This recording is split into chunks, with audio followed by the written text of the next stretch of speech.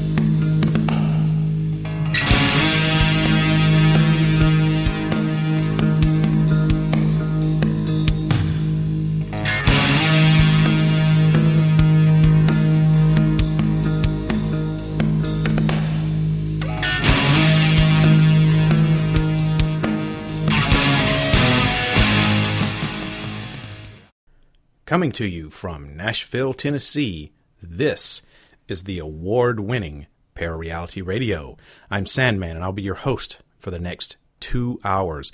Good evening, everybody, and thanks for tuning in tonight. Of course, it's Monday, November the 3rd, 2014, and that means it's time for your monthly episode of Parareality Radio. Tonight, I'm going to be talking about the most mysterious manuscript in the world. The Voynich Manuscript. What is the Voynich Manuscript, you asked? Well, I'll tell you. The Voynich Manuscript is an illustrated book, handwritten in an unknown writing system. The pages in the book have been carbon dated to the early 15th century and may have been composed in northern Italy during the Italian Renaissance. The text is written from left to right, and most of the pages have illustrations or diagrams. Excuse me. The mystery of the meaning and origin of the manuscript has excited the popular imagination, making the manuscript the subject of novels, speculations, and countless number of TV specials. None of the many hypotheses proposed over the last 100 years or so has really yet been independently verified. Many people have speculated that the writing might be nothing more than complete nonsense. But before I get into talking all about the Voynich Manuscript, let me first of all tell you how you can get in contact with me here at the show, because there are several different ways that you can go about this. First of all, you can send an email. That's sandman@parareality.com. That's my email address, sandman@parareality.com. You can also just visit the website, check that out. That's www.parareality.com, of course. I'm also available on Facebook. If you're like the many millions of people in the world who have Facebook, just look me up at sandman.parareality there on Facebook. And finally, you're still able to call the show. That's the studio line. The number is 615-692-1170. That number to call once again is 615-692-1170. Now, even though this show in its current form is of a podcast, and I'm not really doing that many live shows anymore, I'm going to have to get something to drink here in a second. The studio line is left over from the days that I was doing a live radio broadcast, and I just couldn't bring myself to get rid of it because it's been the number for the show for so many years, and I just couldn't get rid of the studio line, so I decided to leave it. So if you call, it's mainly just to leave a message or comment about the show. I don't really get that many calls. I have had a few. But if you're looking to call and if you don't want to writing an email or whatever, if you just, want to call, leave a message with your comment about the show. Maybe you have an idea for a show topic. Maybe you love the show, want to tell me how much you love it. Maybe you have an idea for the show. Maybe you hate the show. You want to tell me how bad I suck. Call up, leave a message. That's 615-692-1170. Now, just be aware that I may play your comment back on the show, so leaving a message for me constitutes giving me your permission to play your message back on the air. If you don't want that to happen, you need to tell me whenever you call that you don't want your message played back on the air. And you never know, I may also answer the phone because, well, I'm always in the studio working on the show, and you never know, I just may actually be there, and I may answer the phone. So that number, once again, is 615-692-1170. Those are all the ways you can get in touch with me, Sandman, here on Bear Reality Radio. So now let's get on with the show, and let's start talking about the Voynich Manuscript. Written in Central Europe at the end of the 15th or maybe sometime during the 16th century, the origin, language, and date of the Voynich Manuscript, which is coincidentally, or maybe not so coincidentally, named after the Polish-American antiquarian bookseller Wilfred M. Voynich, who acquired it in 1912. The origin, language, and date of this manuscript are still being debated as vigorously as its puzzling drawings and undeciphered text. Described as a magical or scientific text, nearly every page contains botanical, figurative, and scientific drawings of a provincial but lively character drawn in ink with vibrant washes in various shades of green, brown, yellow, blue, and red. So let me introduce this mysterious manuscript to you. The Voynich Manuscript is considered to be the most mysterious manuscript in the world. To this day, this medieval artifact resists all efforts at translation. It's either an ingenious hoax or an unbreakable cipher. The manuscript, as I just said, is named after its discoverer, the American antique book dealer and collector Wilfred M. Voynich, who discovered it in 1912 in a collection of ancient manuscripts kept in a villa somewhere near Rome, which had by then been turned into a Jesuit college, which closed in 1953.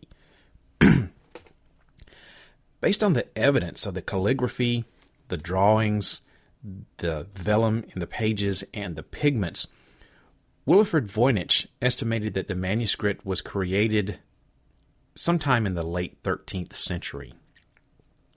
The manuscript is small, 7 by 10 inches or so, but it's thick at nearly 235 pages.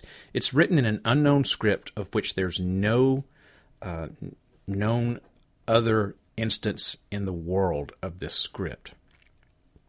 It's abundantly illustrated with awkward colored drawings of things like unidentified plants, things that seem to be herbal recipes, and tiny little naked women frolicking in bathtubs that's connected by intricate plumbing, looking more like anatomical parts than hydraulic contraptions. It's got mysterious charts in it, in which some seem to have like astronomical objects seen through a telescope. Some things look like live cells seen through a microscope. And there are also charts in which you can see a strange calendar of zodiacal signs populated by, once again, what can only be described as tiny little naked people and things that look like trash bins or trash cans. No one really knows the origins of this manuscript. The experts believe it's European, and they believe it was written between the 15th and 17th centuries. There's so many speculations. We're 2 minutes into the show, and so far we have, well, it could have been written in the 13th century, or it could have been in the 15th or 16th. Now they're saying the 15th or 17th. So you don't really know. There's no definite of when exactly it was written. Now, from a piece of paper which was once attached to the Voynich Manuscript, and which is now stored in one of the boxes belonging with the Voynich Manuscript's holdings of the Benecki Library, it's known that the manuscript once formed part of the private library of Petrus Bex. He was the 22nd General of the Society of Jesus. There is no other example of the language in which the manual is written. It's some sort of alphabetic script, but of an alphabet variously reckoned to have from 19 to 28 letters, none of which bear any relationship to the English or European letter system. The text has no apparent corrections, and there's actually evidence for two different languages, which was kind of investigated by a couple of different guys over the years. And apparently there's evidence that there might have been more than one writer of this manuscript, probably indicating an ambiguous coding scheme. Apparently, Voynich, the man that quote-unquote discovered this manuscript, wanted to have the mysterious manuscript deciphered and provided photographic copies to a number of experts. However, despite the efforts of the many well-known cryptologists and scholars, the book remains undeciphered and unread. There are some claims of decipherment, but to date, as of the airing of this show, none of these can be substantiated with a complete translation. Let me get a little drink here. As I keep clearing my throat. Bad time to do the show with your throat like that. Sorry about that. So, let's talk a little bit about the history of this manuscript.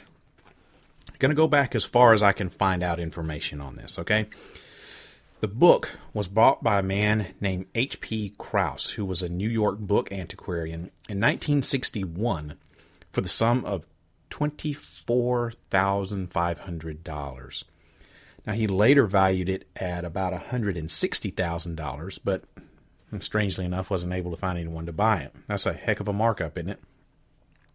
So, unable to find a buyer for this thing, he finally donated it to Yale University in 1969, where it remains to date at the Benecki Rare Book Library, and the catalog number on this is M as in Michael, S as in Sam, MS 408. I don't know if you can actually go in and I'm not going to say check this book out, because of course they're not going to let you check the book out. But I don't know if anyone can just go in and to the Rare Book Library at Yale and say, "Hey, I want to take a look at this." You know, I don't know how they have it displayed or anything. I know you can't check it out. I don't know if you can go in with the white gloves and a security guard and look at. Probably not, but it would be nice to find out, right? So, it's known from a letter written by a man named Johannes Marcus Marci. He was rector of the University of Prague, to a man named Anastasius Kircher, who was a Jesuit scholar. That was dated all the way back in 1666. The manuscript was brought by Emperor Rudolph II of Bohemia. And I just so happen to have a copy of this letter that I'm going to read for you.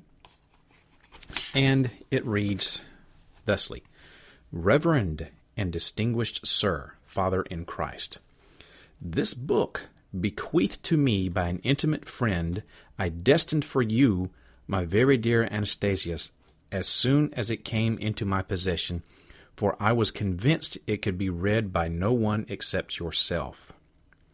The former owner of this book asked your opinion by letter, copying and sending you a portion of the book, from which he believed you would be able to read the remainder, but he, at that time, refused to send the book itself. To its deciphering he devoted unflagging toil, as it is apparent from attempts of his, which I send you herewith, and he relinquished hope only with his life. But his toil was in vain, for such sphinxes as these obey no one but their master.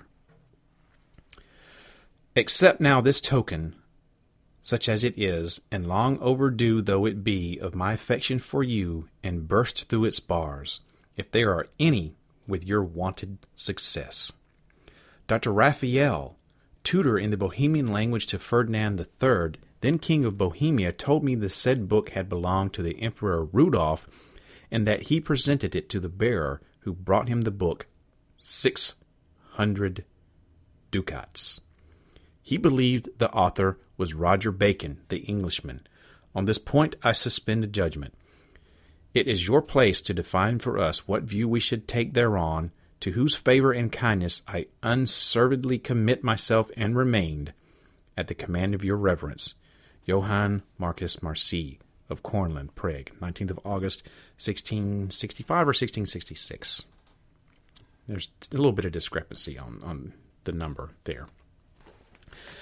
So, historically, it first appears in 1586 at the court of Rudolph II of Bohemia, who was one of the most eccentric European monarchs of that or really any other period.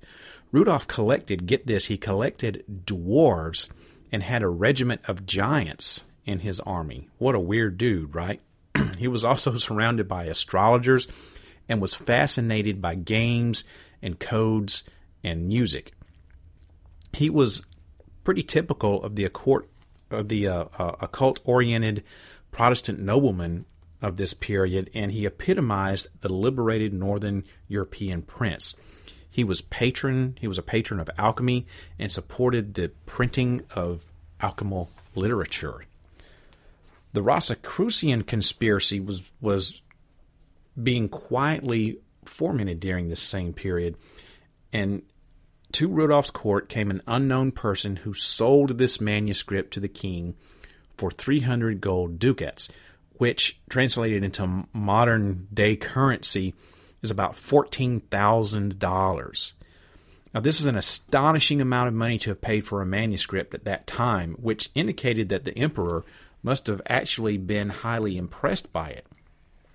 Now, accompanying the manuscript was a letter that stated it was the work of the Englishman Roger Bacon, who flourished in the 13th century and who was a noted pre-Copernican astronomer. Only 2 years before the appearance of the Voynich Manuscript, John Dee, he was a great English navigator, astrologer, magician, intelligence agent, and occultist, had lectured in Prague on Bacon.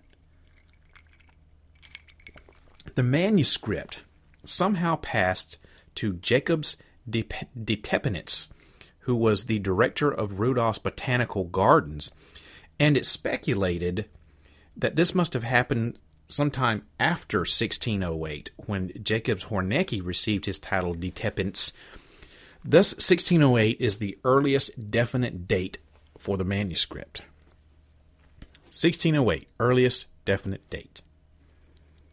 Codes from the early 16th century onward in Europe were all derived from the Stenographia of Johann Tremetius, Bishop of Sponheim, who was an alchemist who wrote on the encipherment of secret messages. He had a limited number of methods, and no military, alchemical, religious, or political code was composed by any other means throughout a period that lasted well into the 17th century. Yet, the Voynich Manuscript doesn't appear to have any relationship to the codes derivative of Johann Tremetius of Sponheim. In 1622, the manuscript passed to the possession of an unidentified individual that left the book in his or her will to Marci. Now, Marci must have known about this manuscript before 1644, as the information concerning the price that the emperor paid came from Dr. Raphael Misowski, as mentioned in his letter. Marcy sent the manuscript immediately with that letter that I just read to Anastasius Kircher, who was, like I said, a Jesuit priest and a scholar in Rome. We're thinking sometime in 1666. I said the date is a little skewed. It could be 65, 66, but we're actually thinking sometime 66. That's the most popular date. Anyway, he sent this in 1666, who apparently knew of it and had exchanged letters and transcribed portions with the previous unidentified owner. Between that time and 1912, when Voynich discovered it, it's speculated that the manuscript may have been stored or even forgotten in some library and finally moved to the Jesuit college at the Villa Mondragon, which was right outside of Rome. Marcy's letter to Kircher was still attached to the manuscript when Voynich bought it. In that letter, Marcy mentioned the name of Roger Bacon as a possible author, although no conclusive evidence of authorship is available. A possible link between Rudolph and Bacon is the aforementioned John Dee, who was, as I've said, he was an English mathematician, astrologer, and collector of Bacon's work, who visited Rudolph's court in sometime between 1582 to 1586. So there we have an introduction to the manuscript and a history of it all the way up until its quote-unquote discovery or rediscovery in 1912 by Mr. Voynich. So what are the parts of this manuscript? What's inside of this thing? Well, as I've said, the Voynich manuscript is about 7 inches by 10 inches. Some believe that it's a book about alchemy. It contains the equivalent of 235 pages, but may have originally contained not less than 262 pages. So we've got a few pages that have gone missing over the centuries. There are 212 pages with text and drawings. 33 pages contain nothing but text, and the last page contains the key, whatever the key is. The text is written in ciphered script, and the drawings are colored, as I said, in red, blue, brown, yellow, and green. The contents of the manuscript are divided up into 5 categories. The first and largest section contains 130 pages of plant drawings with accompanying text, and this is called the botanical division. The second contains 26 pages of drawings, obviously astrological and astronomical in nature. The third section contains 4 pages of text and 28 drawings, which would appear to be biological in nature. The fourth division contains 34 pages of drawings, which are pharmaceutical in nature. And finally, the last section of the manuscript contains 23 pages of text arranged in short paragraphs, each beginning with a star. The last page, the 24th of this division, contains the key only. So, what are some theories about this mysterious Voynich manuscript? Well, as I've said a couple of times, to this day, the Voynich manuscript has resisted all efforts at translation. It's either an ingenious hoax or some sort of unbreakable cipher. The contents and origin of the manuscript have been a matter of continuous and stimulating debate ever since its discovery. Now, here are some of the possibilities that have been discussed about the Voynich manuscript. There's basically 2 categories of this, okay? There are that it's real, that it's some sort of text that's not cipherable, and there's also that there is no intelligible meaning to it, that it's just some sort of a big hoax that someone has perpetrated. So let's start with category number 1. There is an intelligible underlying text theory. Okay, so it could be in some sort of natural language, such as Latin or abbreviated Latin, English, German, Norse, a phonetic Chinese script. It could be Greek, Hebrew, Sanskrit, Arabic, Pig Latin, and many others. There's also speculation that it could be written in a fake natural language, like Enochian or Balabaean. Now, I did some research on these. So let me kind of break down these fake natural languages. First of all, Enochian. Enochian is a name often applied to an occult or an angelic language recorded in the private journals of John Dee and his colleague Edward Kelly in the late 16th century England. Now, we've heard the 16th century mentioned before, and of course we've also heard the name John Dee brought up earlier in this broadcast, right? So these two things are associated with the Voynich Manuscript in some way. Kelly was a spirit medium, and he worked with John Dee in his magical investigations. The men claimed that the language was revealed to them by angels. The language is integral to the practice of Enochian magic. The language found in Dee and Kelly's journals encompasses a limited textual corpus, only some of it with English translations. Several linguists, notably one famous linguist named Donald Laycock, have studied Enochian and argue against any extraordinary features in this language. And next we have the fake language of Balabaean. Now, excuse me, this is very hard to pronounce. If you've listened to the show, you know that I sometimes have trouble pronouncing things. It's the best pronunciation that I can come up is Bala-i-Balian. Bala-i-Balan. And it's spelled B-A-L-A-I-B-A-L-A-N.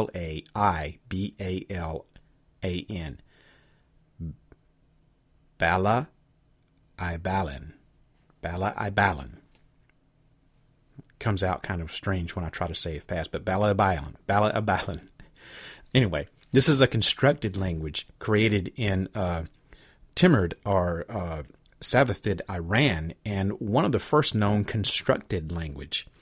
Its original creator may have been 14th century mystic Fazla Astrabadi, founder of Herfism, or some of his followers in the late 15th century. Hit my mic stand, sorry about that.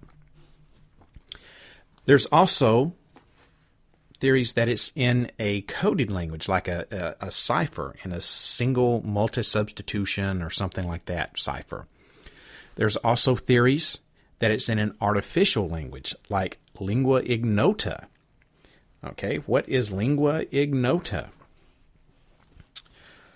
Lingua ignota, or Latin for unknown language, was described by the 12th century abbess of Rubertsberg, Hildebert of Bingen, who apparently used it for mysterious purposes. And I've got this written down so I can try to slaughter the names, right? To write it, she used an alphabet of 23 letters, the Litterae Ignotae.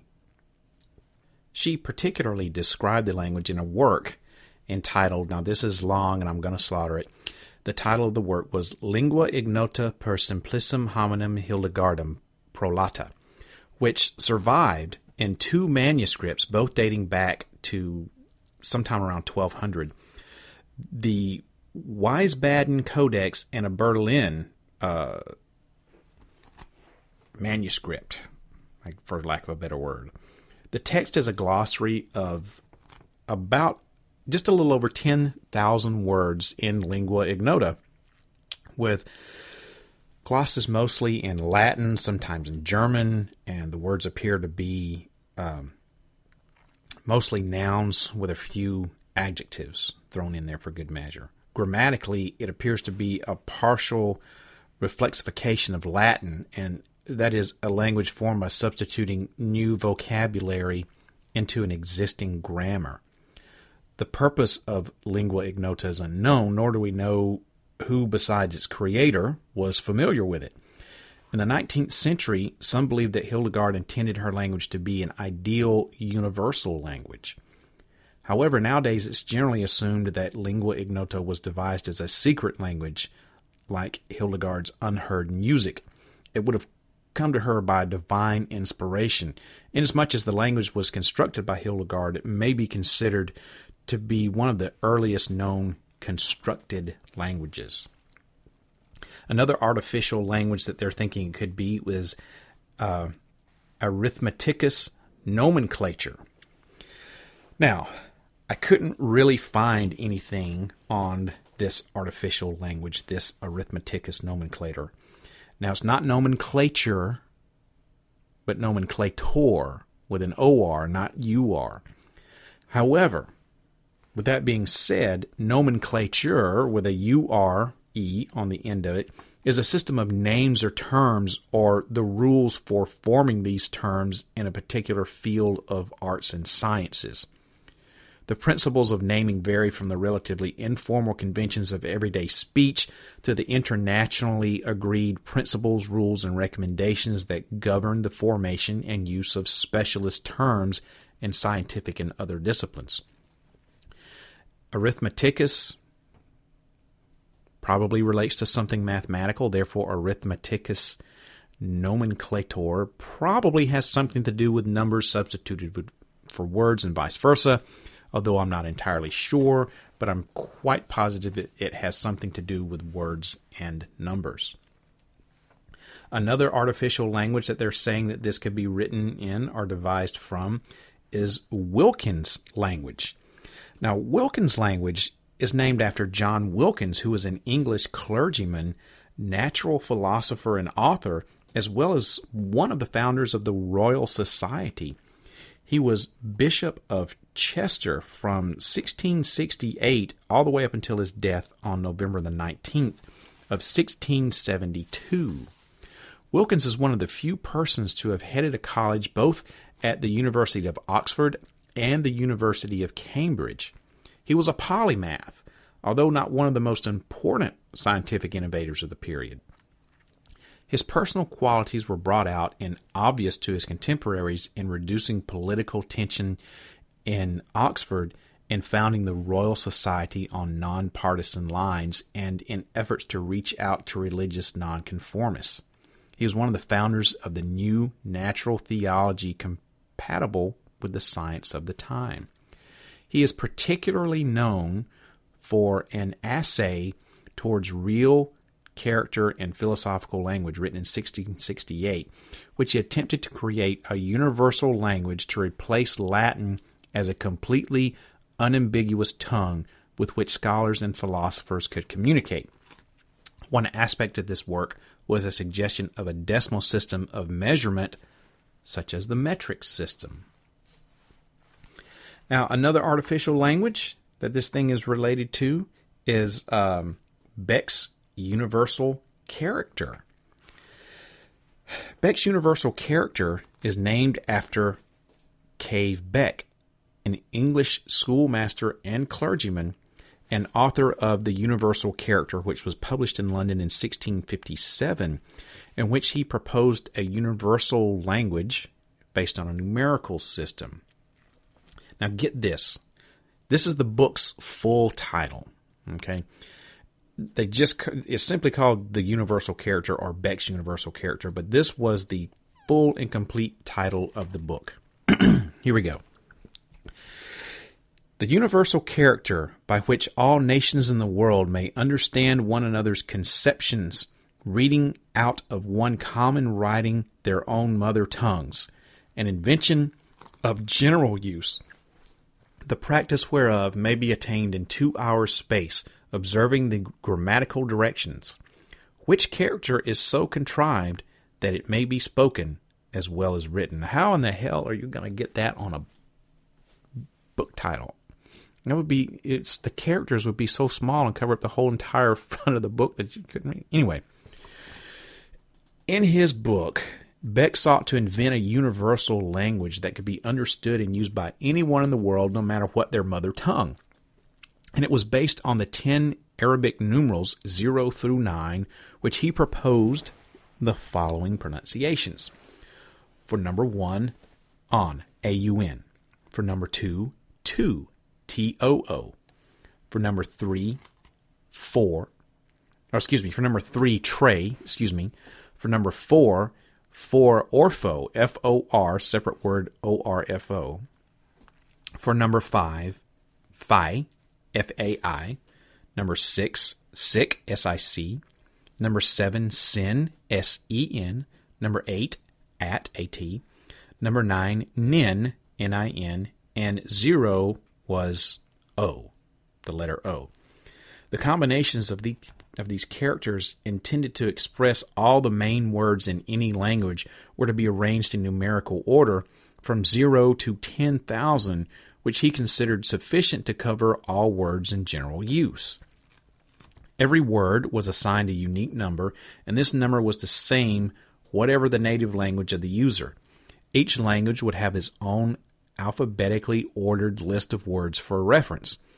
Letters were also used in this system either before or after the number to indicate concepts like nouns, cases, verbal tenses, stuff like that. Now, the system at the time aroused some interest, but it wasn't really well received by those who studied it, as you can guess. The words were in most instances extended to an unimaginable length, and the difficulty of discovering the meaning of the numerical group which represented the desired radical was increased by the still greater difficulty of disconnecting the number from the modifying appendage and of analyzing the component parts of the latter. Just didn't catch on whatsoever, as you can imagine. And then finally, we have a artificial language that's connected, that they think may be connected with the Voynich Manuscript, of Johnston's synthetic language, which I was unable to find anything on this language at all. I looked and looked and looked and was unable to gather any information on that. So those are all of the artificial languages, coded languages, fake natural languages, and natural language that could be associated with the Voynich Manuscript. So now we're going to get to the theory that there is no unintelligible underlying text. It could be written in glossolalia, which is something like writing in tongues, or it could be some sort of random type forgery. It could be psychologically random strings or mechanically generated random strings. It could just be the product of complete someone's imagination, and they just started writing stuff and some sort of weird calligraphy type script and liked it and just kept on doing it. Who knows? No one at this point. In analytic terms, there are a few particularities worth noting here. And some of this stuff kind of can go way over our heads here because we're talking about languages and writing and stuff like that. And I am not a linguist, as you can obviously tell, right? I am not a linguist. So I'm sure that there are very few of you who are going to be listening to this show are linguists either, not downplaying on anyone's intelligence. I consider myself to be a fairly intelligent person, but I'm no linguist, obviously. So, it's just not something that's very popular out there that everybody and their brother's going to study, right? So here in analytic terms, there are a few particularities worth noting, as I just said. The second order entropy is too low for a European language using a simple substitution cipher. The text follows roughly the first and second of Zipf's laws of word frequencies. The word length distribution is different from Latin. Words tend to be shorter than Latin words. Correlation analysis seems to indicate that the spaces are indeed separating these quote-unquote words as in a natural language. Now, there is some evidence for two different languages or dialects, and perhaps more than one scribe, probably indicating an ambiguous coding scheme. The text has very few apparent corrections, and the structure of words is extremely rigid. There are many words that are repeated, like word repetitions, up to 3 times. And some characters in the key-like sequences do not appear anywhere else in the manuscript. Computer analysis of the Voynich manuscript has only deepened the mystery. One finding has been that there are 2 languages or dialects of what they're calling Voynichese, which are called Voynich A and Voynich B. The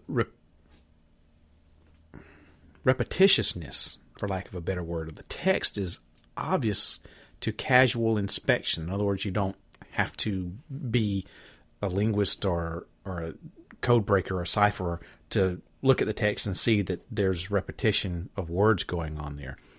Entropy is a numerical measure of the randomness of text. The lower the entropy, the less random and the more repetitious it is. The entropy of samples and of Voynich text is lower than that of most human languages. Only some Polynesian languages are as low. Tests show that the Voynich text does not have its low H2 or second-order entropy measures solely because of a repetitious underlying text. That is, one that often repeats the same words and phrases. Tests also show that the low H2 measures are probably not due to an underlying low entropy natural language. A verbose cipher, one which substitutes several ciphertext characters for one plaintext character, can produce the entropy profile of the Voynich text. Now, what in the hell does all that mean? Well, your guess is as good as mine. Like I said, I'm no linguist, and I definitely don't, I'm not a code breaker. So your guess is as good as mine as to what all that means. But basically, in a nutshell, what I'm saying is they don't really know what in the hell is going on with the text of this. That's my take on it. So, let's talk about some possible solutions to the Voynich manuscript. When it was first shown to expert cryptologists, they thought that solving it would be as easy as the text was composed of words, some of which were more frequent and occurred in certain combinations. Now, this soon turned out to be a mistake.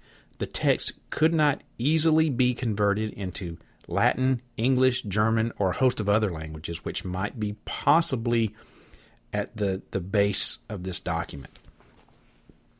A first solution was announced in 1919 by William Romaine Newbold, who caused a sensation by claiming that the manuscript did indeed contain the work of Roger Bacon, and that Bacon had known the use of the compound telescope and microscope, seeing the spiral structure of the Andromeda galaxy, only visible with modern telescopes and cell structures unknown in the 13th century. What Newbold discovered in the text was absolutely astonishing, enough to gather a lot of attention from the scientific community. The biological drawings in the text were described as seminiferous tubes, microscopic cells with nuclei, and even spermatozoa. Among the astronomical drawings were the descriptions of a spiral nebula, a coronary eclipse, and the comet of 1273. One of the more baffling things about this was that many of the drawings of planets and of the galaxies appear to have been, invented. There is no doubt that if Bacon were the author of such a text, he must have had some way of obtaining the information. For instance, Newbold's translation of the caption near the drawing of the nebula of Andromeda, which clearly shows its spiral characteristics, give its location by the following. In a concave mirror, I saw a star in the form of a snail, between the navel of Pegasus, the girdle of Andromeda, and the head of Cassiopeia. The attempts to crack the code, however, weren't over. In 1931, the wife of Voynich, Mrs. Voynich, took a photocopy of the manuscript to Catholic University in Washington, where Father Theodore Peterson reproduced it photographically and started a complete hand transcription of the manuscript with a card index to the words and list of concordances. The transcription alone was reported to have taken him 4 years to do. Now, unfortunately, it's not known what conclusion, if any, he actually reached. In 1944, Hugh O'Neill, a renowned botanist at the Catholic University, identified various plants depicted in the manuscript as New World species, in particular an American sunflower and a red pepper. This meant that the dating of the manuscript should be placed after 1493, when Columbus brought the first sunflower seeds to Europe. Now, however, the identification isn't certain. The red pepper is colored green, and the sunflower identification is equally contested. So I don't know how he saw a green pepper and said that's a red pepper, unless he was just going strictly by the shape of the pepper. I don't know. Other people involved in the study of the manuscript were prominent cryptologists like W. Friedman and J. Tiltman, who independently arrived at the hypothesis that the manuscript was written in an artificial, constructed language. This was based on the structure of the words. Such artificial languages were devised at least a century after the probable date of the Voynich manuscript. Only the aforementioned lingua ignota of Hildegard of Bergen predates the Voynich manuscript by several centuries, but this language doesn't exhibit the structure observed by Friedman and Tiltman, and it provides only nouns and a few adjectives. Friedman came to know Peterson, who at the time presented his hand transcription and other material to him. After Friedman's death, all the material was moved to the W.F. Friedman collection of the Marshall Foundation.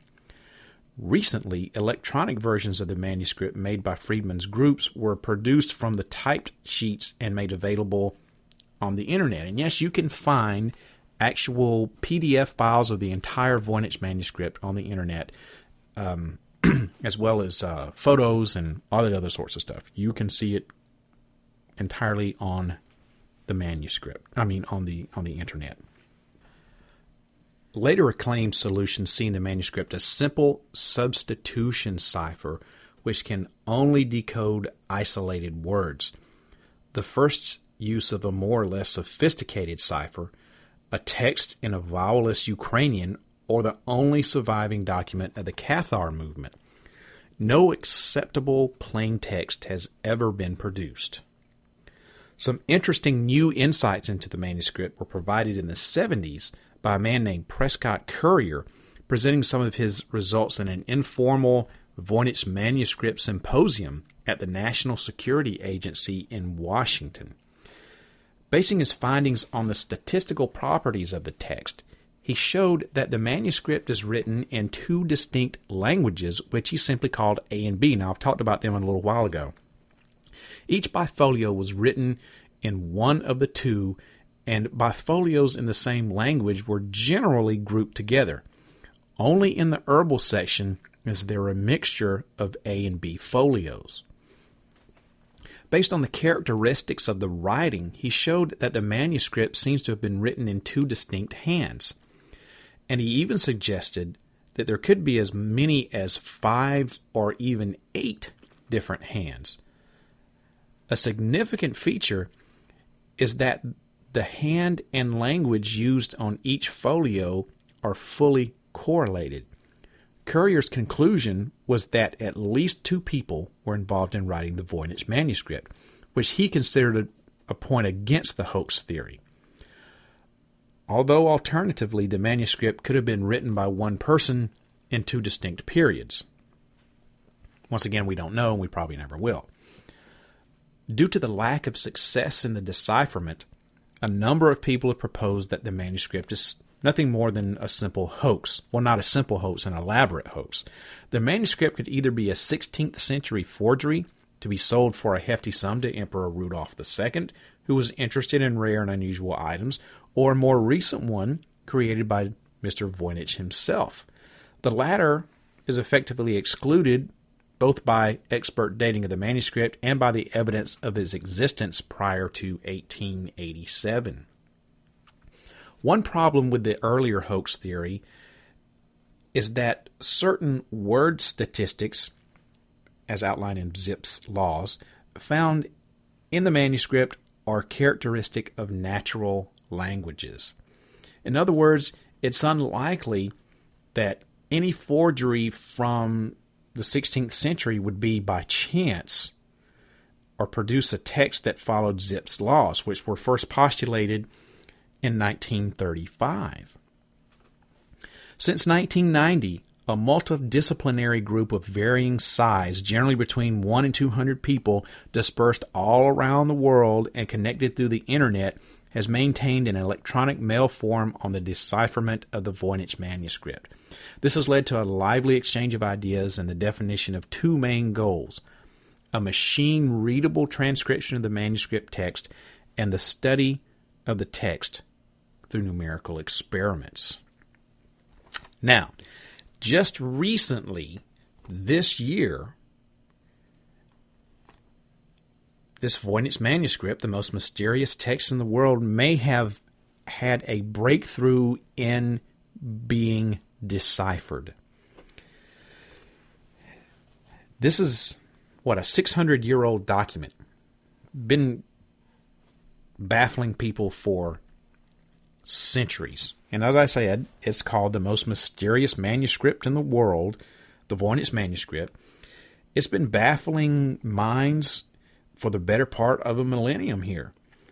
And now there's a University of Bedfordshire professor of applied linguistics who claims that maybe, just maybe, he's made a breakthrough in cracking this code.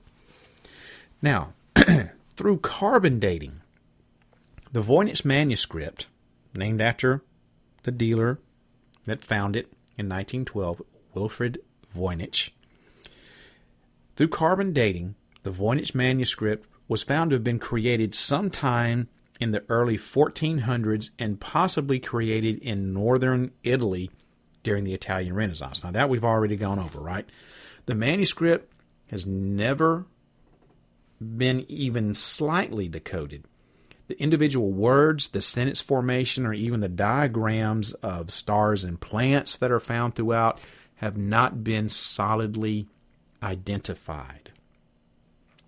There's been so many unproven hypotheses put forth over the years that it's widely considered that the manuscript was intentionally created as a very well-made hoax, right? Professor and amateur cryptographers, professional and amateur cryptographers haven't come close in making a kind of a breakthrough, and that includes both World War I and World War II code breakers.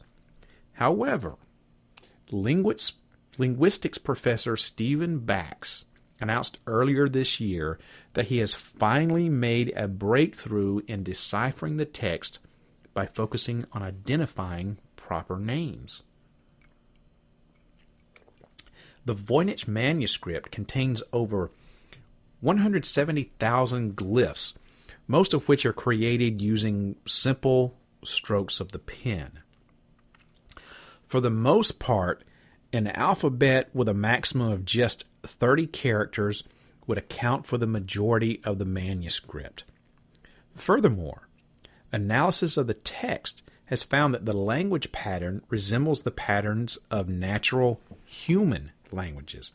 Illustrations in the text suggest that it can be divided into 6 sections covering the subjects of human biology, herbs, astronomy, cosmology, recipes, and medicine.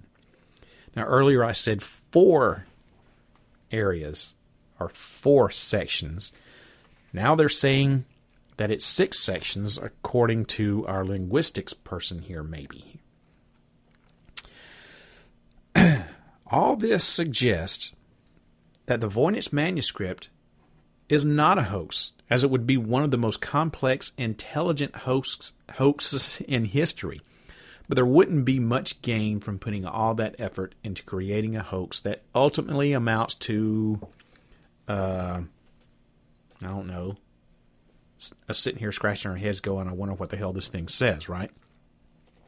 Professor Bax, however, may have just put the final nail in the hoax theory's coffin. Excuse me while I get a drink here.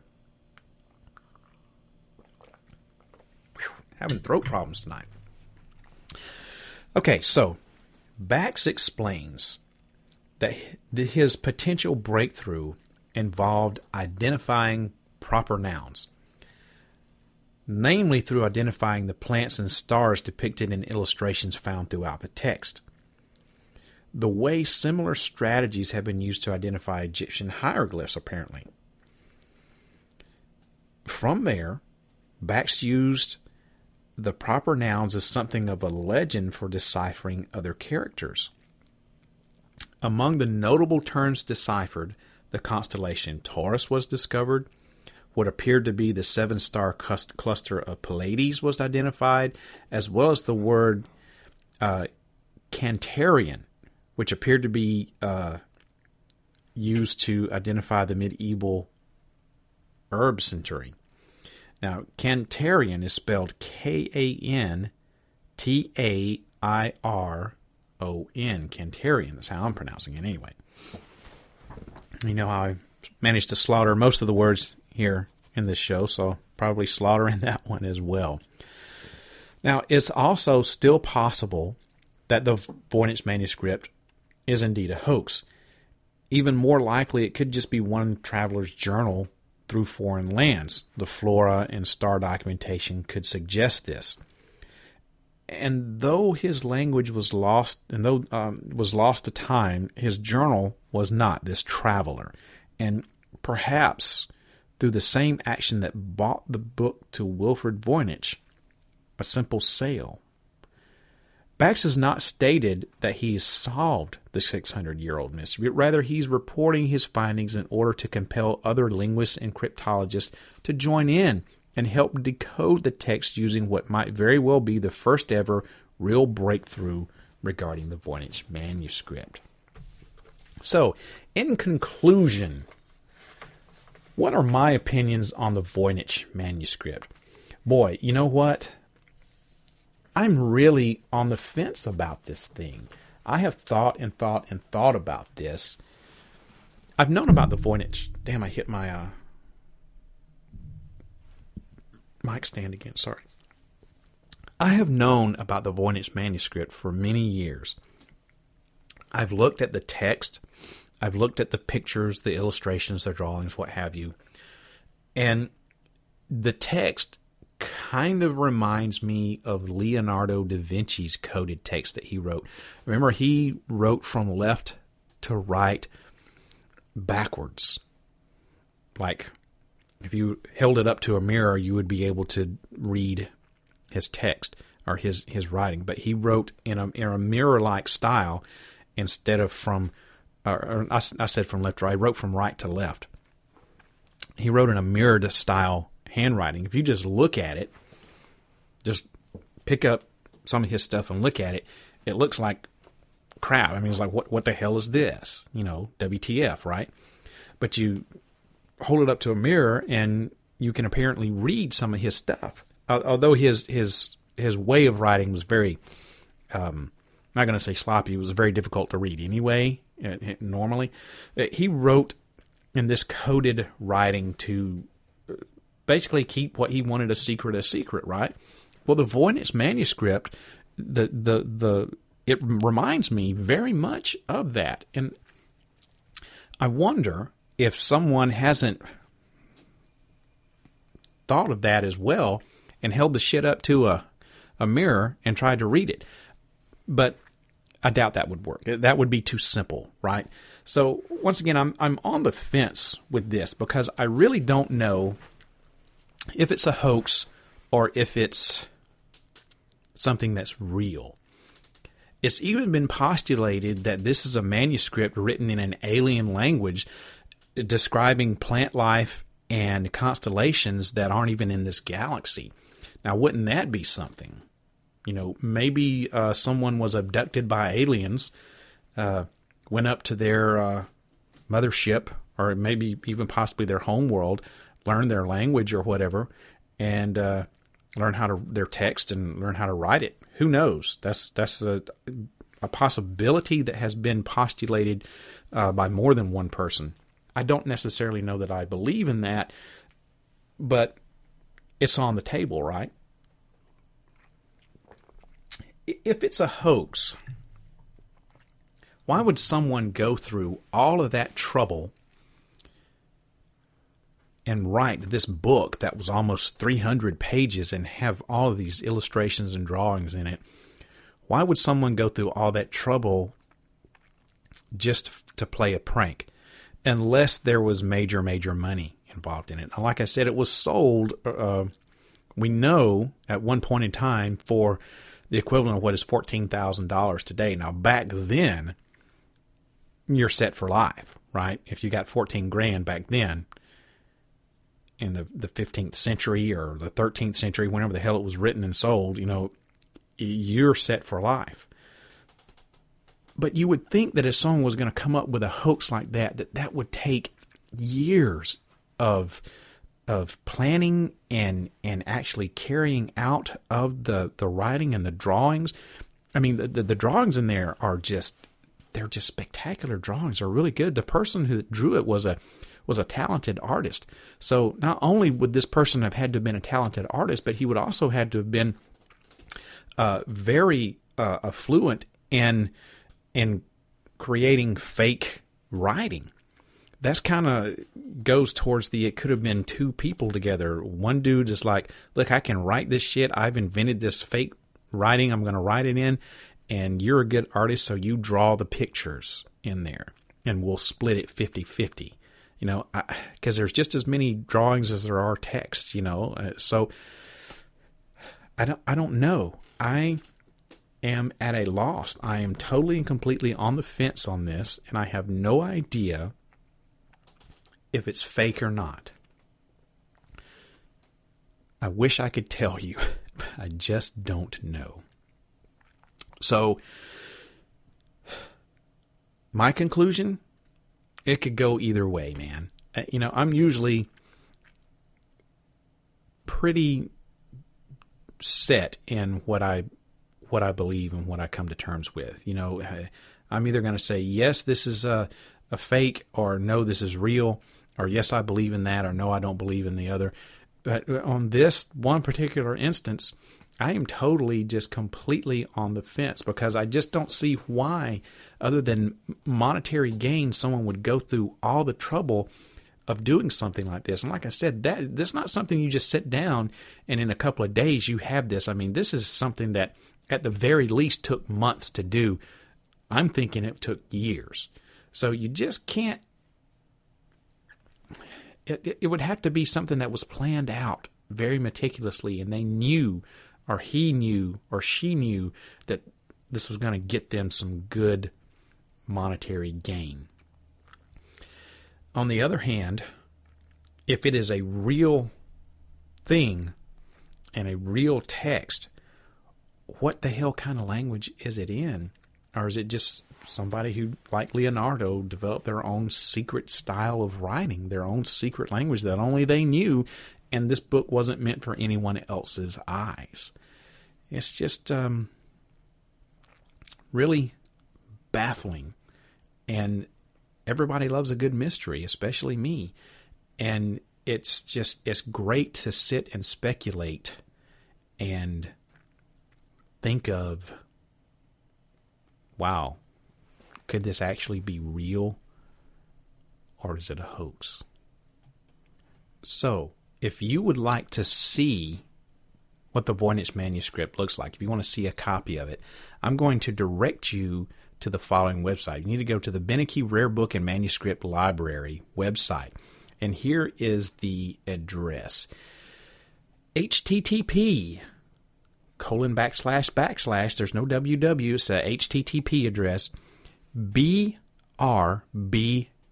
that's Bravo Romeo Bravo Lima, BRBL dash D as in Delta, L as in Lima, BRBL dash DL.library.yale.edu. That's brbl-dl.library.yale.edu. That will get you to the Voynich Rare Book and Manuscript Library. From there, just do a search for the Voynich Manuscript. How do you spell Voynich Manuscript, Sandman? Oh, I'm glad you asked. Here's how you spell the word Voynich. V-O-Y-N-I-C-H. Voynich Manuscript. Now, if you want the direct link, it's a big, long link. And I'm not going to sit here and try to tell you what this big, long link is. And if you want... if you want the direct link, just go to my website, www.parareality.com. There on the home page, under the description of this show, I'm going to have the link up, and you can click directly on that link, which will take you to the actual, straight to the page to where the pictures of the actual Voynich manuscript are. And you can look at the thing from cover to cover in all its wonderful glory. Now, I said earlier that I didn't know if you could, go in there and check it out, or actually go in and say, hey, I want to see this thing. But you know what? Actually, you can. You have to request to view in the reading room, and they will let you actually view this manuscript if you want to make the journey to Yale University. You can actually,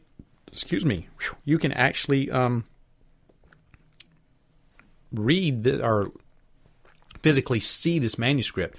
I don't know if they will let you actually touch it, but I know you can view it. Now, I don't know, if they have someone that's going to be there that's going to turn the pages for you, or if you have to have the white gloves on, or what kind of credentials you have to actually, view this thing. I have no idea. But you can actually physically view it. And their description of it says parchment, including 5 double folio, 3 triple folio, 1 quadruple folio, 1 sextuple folio, folding leaves, whatever the hell that means. And it says it's a scientific or magical text in an unidentified language and cipher, apparently based on Roman minuscule characters. See the database of archival collections and manuscripts for more information. And it says, we welcome any additional information you might have. If you know more about an image on our website, or if you are the copyright owner, believe we have not properly attributed your work, please contact us. I don't think you're going to have to worry about that. They list, they don't have the authors there, but under the subjects, it has botany, Roger Bacon, the Holy Roman Emperor Rudolph II, John Dee, a lot of the people that we just talked about, Wilfrid Michael Voynich, Anastasius Kircher. It has a lot of information there on their website. And like I said, you can actually see the manuscript in all of its glory right there in full color on the Voynich Rare Book and Manuscript Library website. And that is no www. Once again, the website address is http://BRBL-DL.library.yale.edu. www.yale.edu. There, just search for the Voynich Manuscript, or if you want the direct link to that page, just go to my website, www.parareality.com, and I'll have the link there under the description for this show that you're listening to right now. So, man, I am going to take a break. It is break time for me. As you can tell, I've had throat issues tonight, and it's time for me to take a quick break so I can get something to drink. No, not an adult beverage, just a beverage, because I'm not an adult yet. Not mentally, anyway. So I can get something to drink, rest my throat for a little bit, and I'll be back in just a little bit with the paranormal review. You know, I couldn't find any. I always try to have music that's kind of relating to the topic that I'm talking about in some shape, form, or fashion, at least in my mind. What the hell are you going to have musically that's going to relate to the Voynich Manuscript? I don't know, so I just picked out some shit for you to listen to. So I'll be back in just a few minutes. Enjoy this, and I'll start winding down the show with the paranormal review. Enjoy. Slip to the void, to the dark, to the fall. Crawl to the life you shouldn't know. You should never come this way to test the hands of fate. You don't belong here.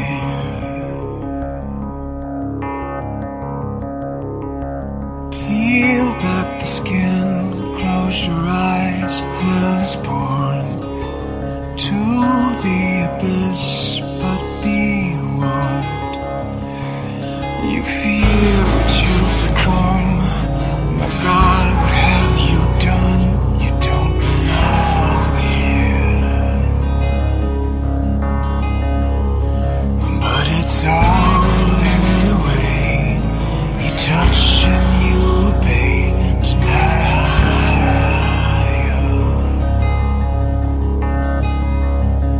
But it's all in the way you touch and you obey.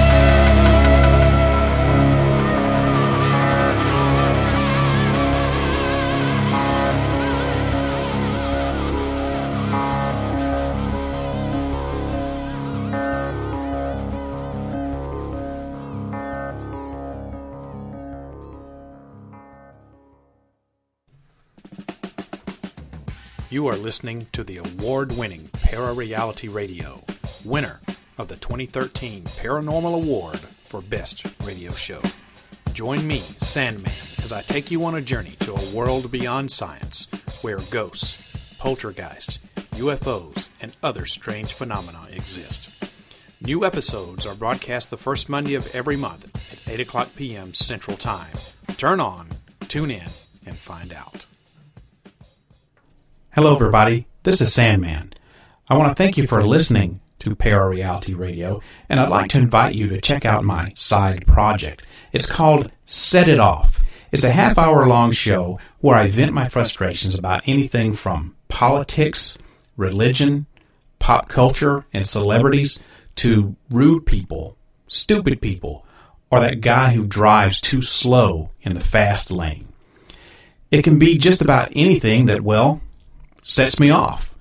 It can only be heard on Spreaker and on Facebook. Just go to Spreaker.com and search for Set It Off. Or listen to it on my Facebook page, which is sandman.parareality. There's no set schedule for the show because it's completely random. So check for new episodes often. Remember, it's called Set It Off, and you never know what I'm going to say next. Do you want to get in touch with the show? Got a comment about tonight's episode? Maybe you've got an idea for a topic for a future episode. Email me, sandman@parareality.com. Leave a message on the studio line at 615-692-1170. Listen to new episodes of Para-Reality Radio the first Monday of every month at 8 o'clock p.m. Central Time, online at parareality.com. Turn on, tune in, and find out.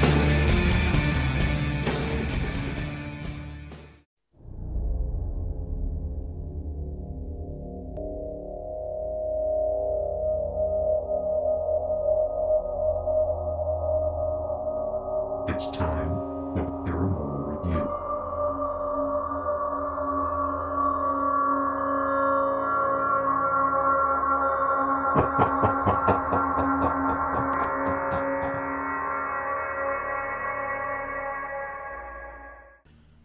Okay, it is time for the Paranormal Review. Man, that music that I've got for the Paranormal Review is spooky stuff, man. I love it. I love that I did that. Hey, I'm gonna tout myself, right? Okay, I'm patting myself on the back. Here I am, patting myself on the back for that. I love that. Okay, enough about me. It is time for the next to last paranormal review for the season. This paranormal review is Monsters and Mysteries in America. I'm not going to say it's one of my favorite shows, but it is an enjoyable show. So here's the plot. It features first-person accounts with everyday people who believe they have come face-to-face with real-life folktale fiends. Monsters and Mysteries in America travels our country's untamed wilderness to tell of its storied past. It also features reenactments of these stories to get its point further across. It has no real regular star because it features 3 different vignettes, all from different people. And these people are actually, the ones that are being interviewed are actually the people who have encountered these monsters and mysteries across our great nation. So, here, without any further ado, is the review, or my review, of Monsters and Mysteries in America. Buried deep within your cable package is a channel you've probably found yourself tuning into more and more often. The Destination America channel, which is part of the Discovery Network. The channel says it's emblazoning television screens with the grit and tenacity, honesty and work ethic, humor and adventurousness that characterize our nation. This apparently includes introducing us to things called sheep squatch, Mothman, chupacabras, lake monsters, zombies, and various other cryptozoologic creatures as featured on the series Monsters and Mysteries in America, which travels around the country chronicling the unexplained. The show kicked off its first season focusing on Appalachia, a place a lot of Americans are already afraid of just on its own. So what do the shoot first, ask questions later Appalachian people fear? Well, apparently sheep squatch, aliens, the Mothman, and other things you find deep in the woods. Appalachia is not the only region targeted with its tales, though. In the second week, the show moved to the Pacific Northwest, where the original Sasquatch, a lake monster, and other spooky sightings were detailed. The theme continued with each episode focusing on a different region of the country. The series, like most of Destination America's stuff, seems like it's born from a genuine place, which does deserve some credit. It takes a serious documentary approach to its bizarre subjects, creating reenactments and featuring first-hand accounts of the monsters in question.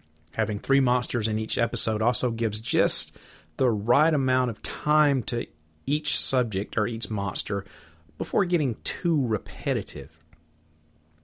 It's actually kind of refreshing in its lack of snark, and even though there are many unintentionally hilarious moments, it's not the exploitation TV that's rampant in the current documentary scene. Instead, there's just a collection of odd little vignettes which make for great, bizarre conversational fodder and are surely sending hack writers everywhere scrambling to write a based on a true story, schlock horror, or next sci-fi original movie script for Sheep Squatch, you know. Monsters and Mysteries, it's not going to go into the canon of great TV, but who can resist a show that describes the Sheep Squatch as a, quote, crossover between mutton and man, a sheep that's gone savage. That's fantastic stuff if you're in the right mood for it, isn't it? It's definitely tinfoil hat time for sure, because the military makes a lot of appearances during this series, allowing just enough doubt to launch 1,000 conspiracy theories. But it's also kitschy, lower brain stuff, lower brain fun.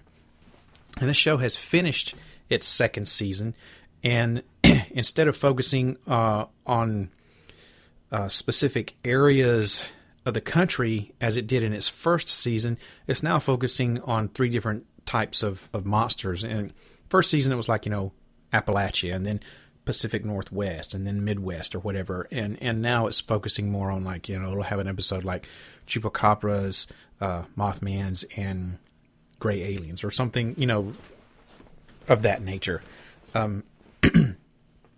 Believe it or not, I've actually spoken to a person who was interviewed on Monsters. I've actually spoken to 2 people who were interviewed on Monsters and Mysteries in America. And I got mixed reviews from them. One person had a good experience. One person did not have a great experience in his opinion. It's still a good, mind-numbing, don't have to think about it type show. Now, the paranormal-themed television shows seem to have found a niche in just about every channel on your cable package, except for maybe Bravo. Of course, if they could do a paranormal Real Housewives, that would probably be, that's probably next. I mean, they've done Real Housewives of every damn thing else. Why not do Real Housewives of the Paranormal? Maybe I should pitch that to that gay dude. What's his name? Andy whatever. But anyway, Monsters and Mysteries in America, like I said, it's not going to go down in television history as a great TV show, but it is a very well put together TV show. The production value on this is actually quite good, and I couldn't imagine a show of this nature being done much better. I mean, you can probably make improvements on everything, but the way that they have put this thing together has actually wound up to be it's done pretty well, in my not so humble opinion.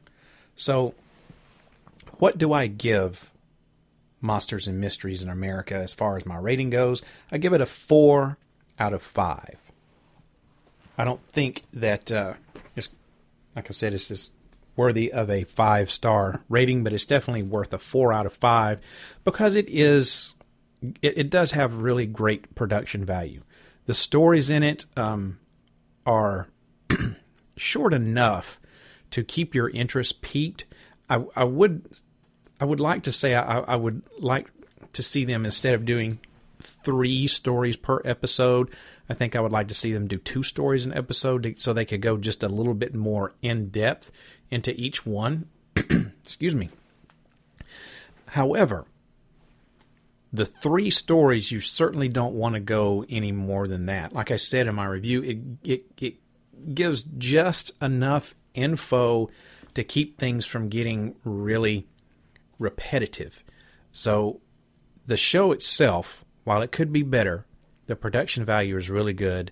The people that they interview on this are really what makes the show, in my opinion, the most entertaining, because most of the time, and I'm sure this is done by design, most of the time this is done on people who, let's just say, are not the most sophisticated people in the whole entire world. Most of them are, backwoods, uneducated people. A lot of them have, let's just say, not a full set of teeth in their mouth. Look like they probably could take a couple of more showers. I really would hate to have to be, excuse me. Oh my God, I cracked myself up. I really would hate to have to be the makeup person on this episode, because I really have to dig deep into the makeup kit for some of these people. And then, you do have those people on there who are, more refined, more sophisticated, maybe seem like they have a little bit better of an education and stuff, so it really does run the gambit on the demographics, which helps to add to the legitimacy of the series. Because I think that if you are going to have an interview type series like this that also features the reenactments, but if you're going to have an interview type series, you need to really be as diverse as you possibly can. You don't need to just show the good looking people or the people who look like they have money, who work a good job or whatever. You need to show the normal, everyday person. And if that person happens to be good looking, that's fine. Or if that happens to be, the toothless wonder who hasn't had a shower in a week, well, then there you go. I think it helps add to the legitimacy of the series. That's one of the things that I have always thought that kind of sets my radio program apart from others, is that when I interview people, I don't just interview the famous people. I interview the normal, ordinary, everyday person. Sometimes that interview turns out to be pretty damn good. Sometimes it turns out to be not so good. You just never know. But you need to have a good demographic of good representation of what's going on in the world. And I think Monsters and Mysteries in America does just that. So as I said, not the best paranormal themed television show in the world. I would have given it a 3 out of 5 But the whole reason I gave it that extra point was because of the number one, the production value, and number two, I do appreciate the fact that they interview I'm not going to say anyone and everyone, but they do interview a very diverse set of people. So therefore, Monsters and Mysteries in America gets 4 out of 5 on the rating. And that, my friends, does it for the Paranormal Review. Wow, and with that being said, I just realized I got a whole 30 minutes. I got a half hour left of the show. So I think what I'm going to do, everybody, is take a quick break here again and let you listen to a little bit more music.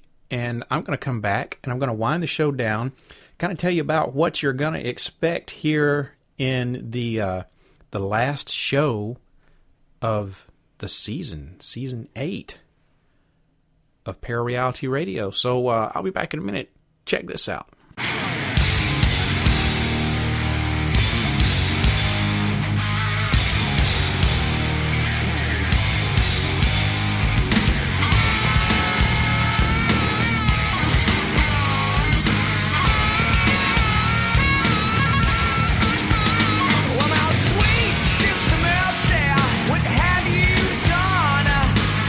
You made a mess of me, and now I'm so undone. But you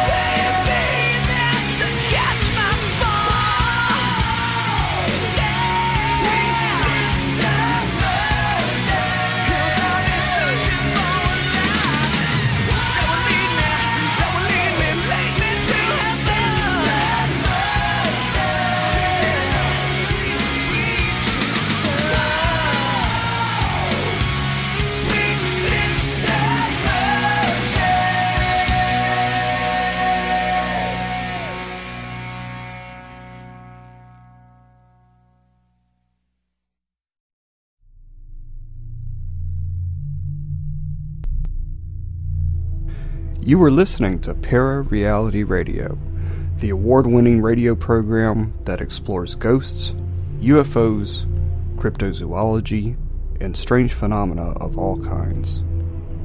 Broadcast on the first Monday of every month from Nashville, Tennessee, join your host, Sandman, on a quest to discover the hidden mysteries that surround us all.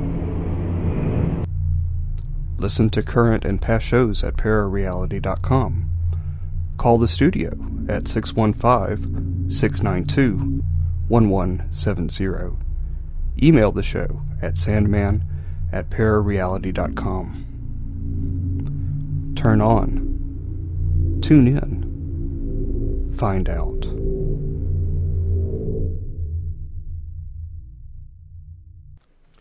All right, it is time to wind down the final 20 minutes or so of the show.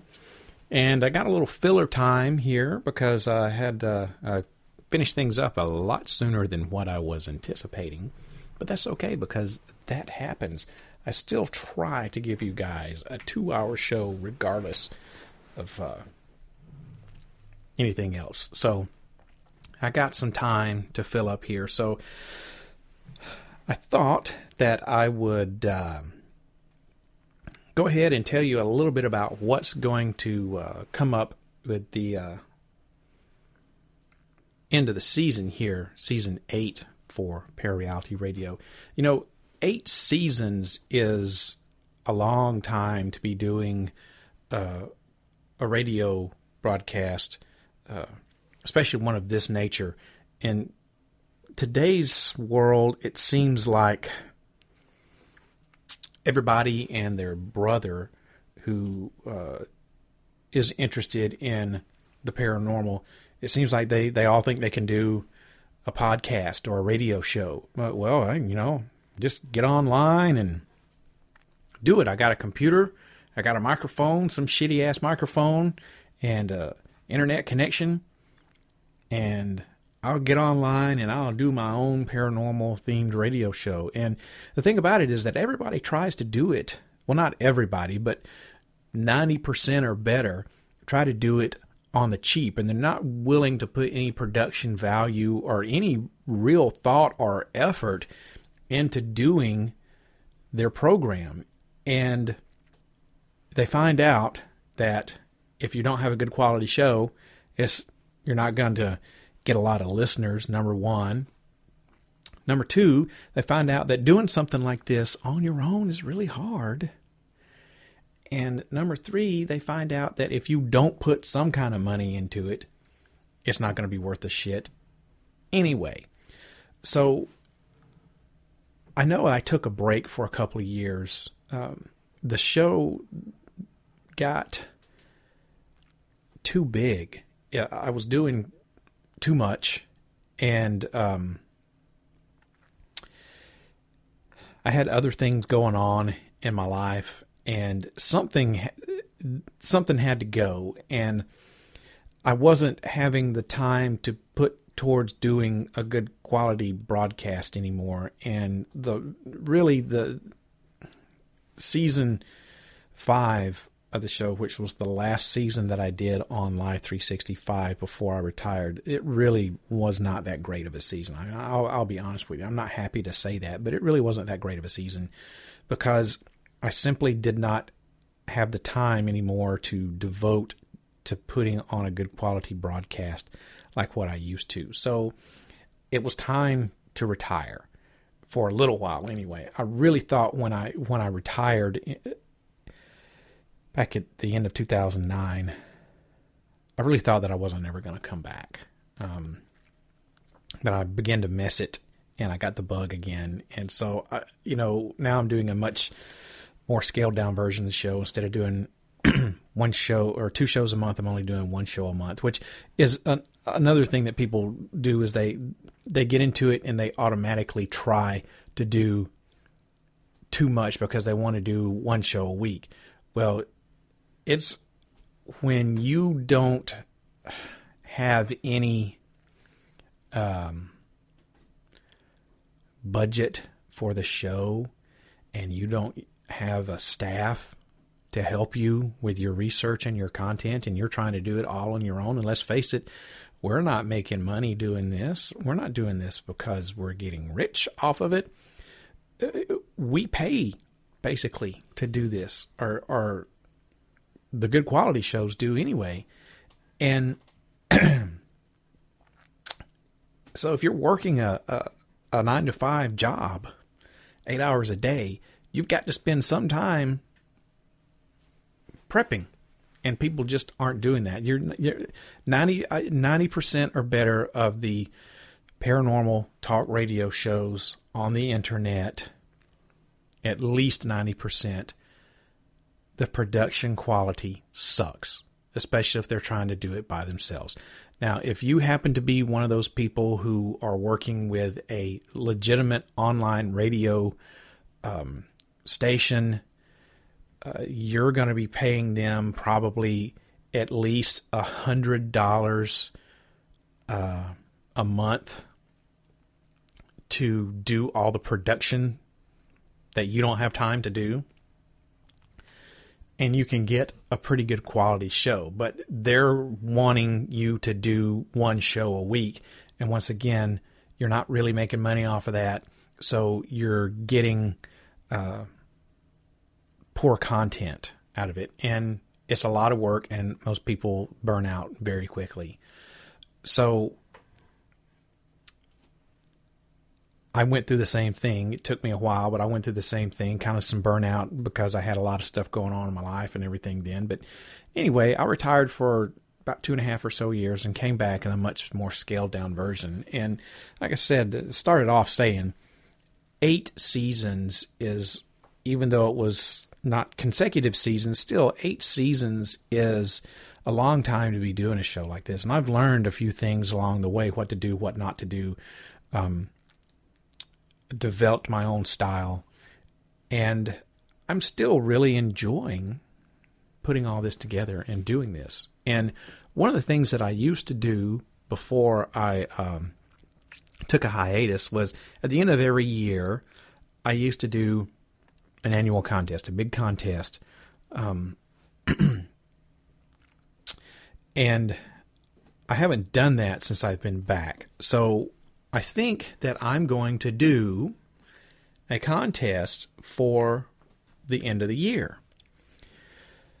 Now, I've got several ideas that I'm working on, and I think right now is a little too soon to announce what the contest is going to be anyway.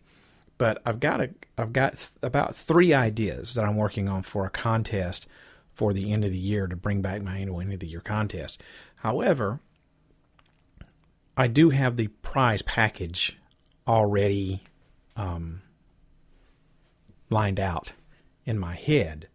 So probably not going to make the announcement as to what the contest is going to be until the middle of the month.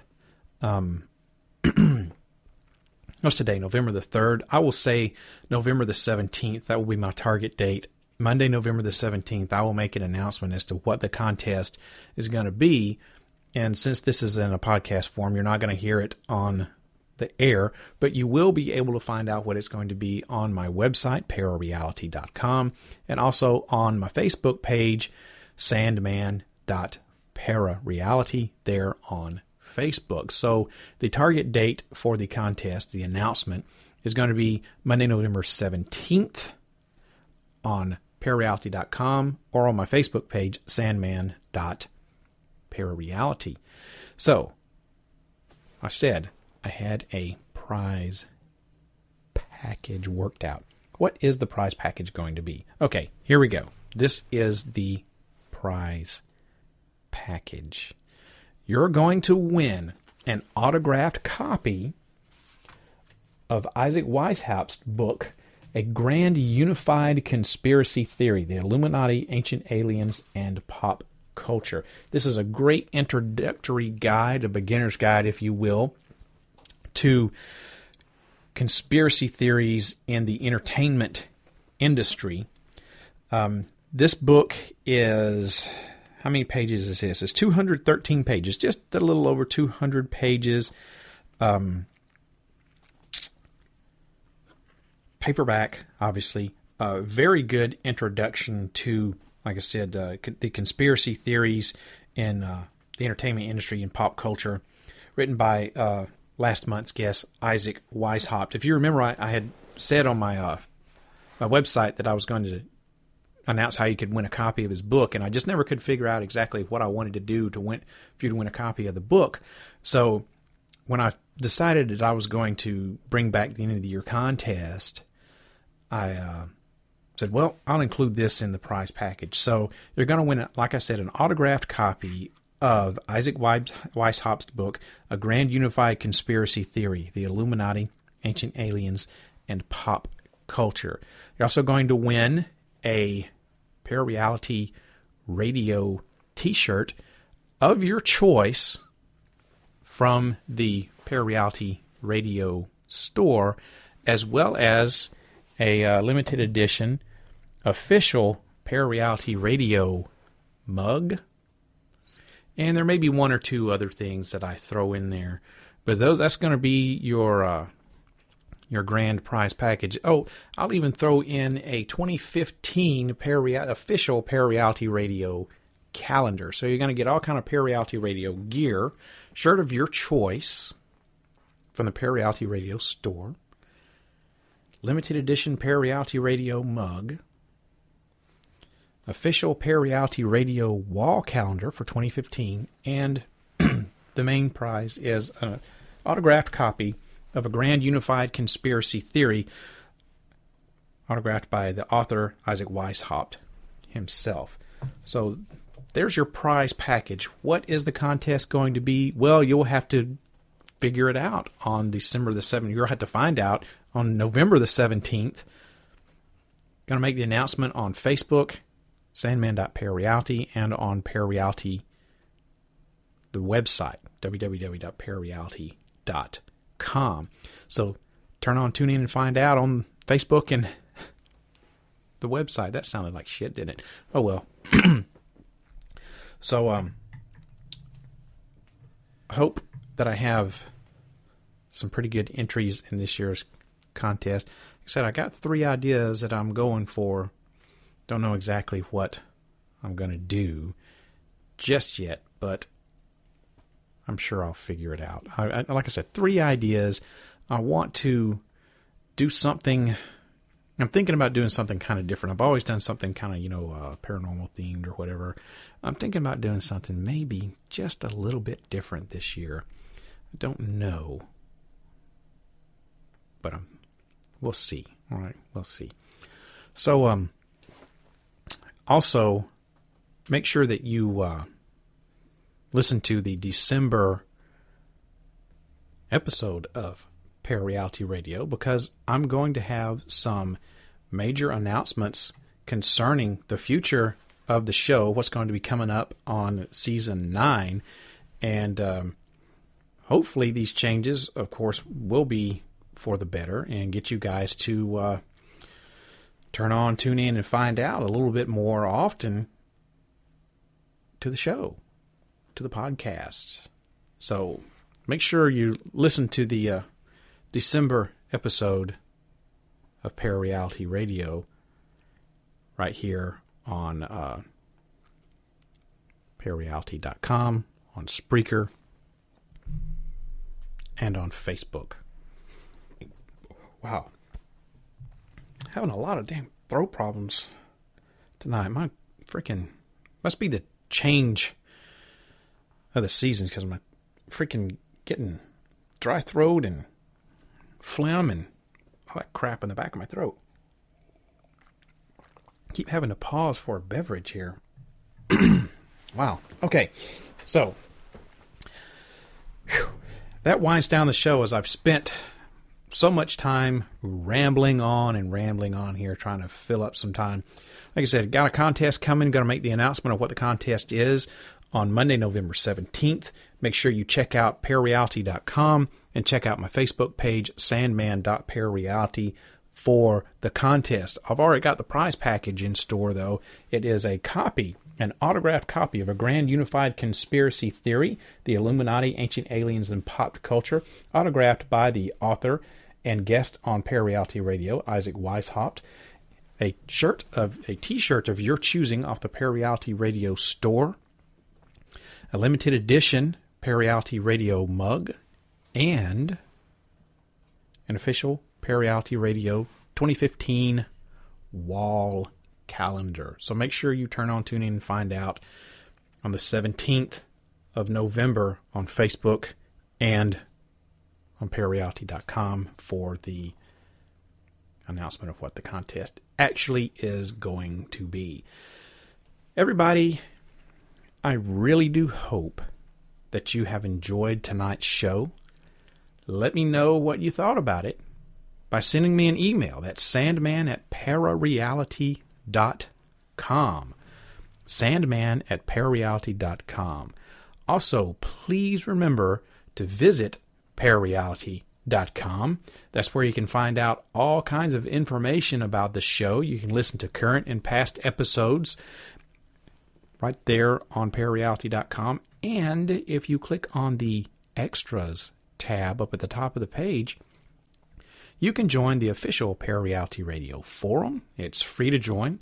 You can shop in the Parareality Radio store, and you can even watch some show videos and other stuff. Also, don't forget to look me up on Facebook at sandman.parareality, or you can hear the show on Sandman, or at sandman.parareality on Facebook as well.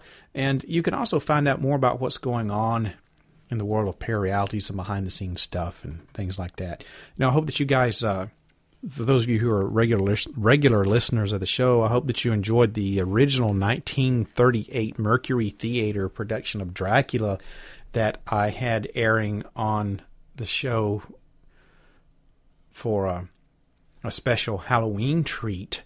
I ran across that looking for something special for you guys, and I ran across a copy of that I couldn't pass by, so I wanted to give you guys a special Halloween treat. And also, those of you who frequent the Parareality website, hope you also enjoyed the Monster Movie Mania marathon that I had going on special for the week of Halloween. And by the way, I finally have gotten around to updating the Parareality episodes that I had, the web TV series, the very short-lived and very poorly done web TV series that I did.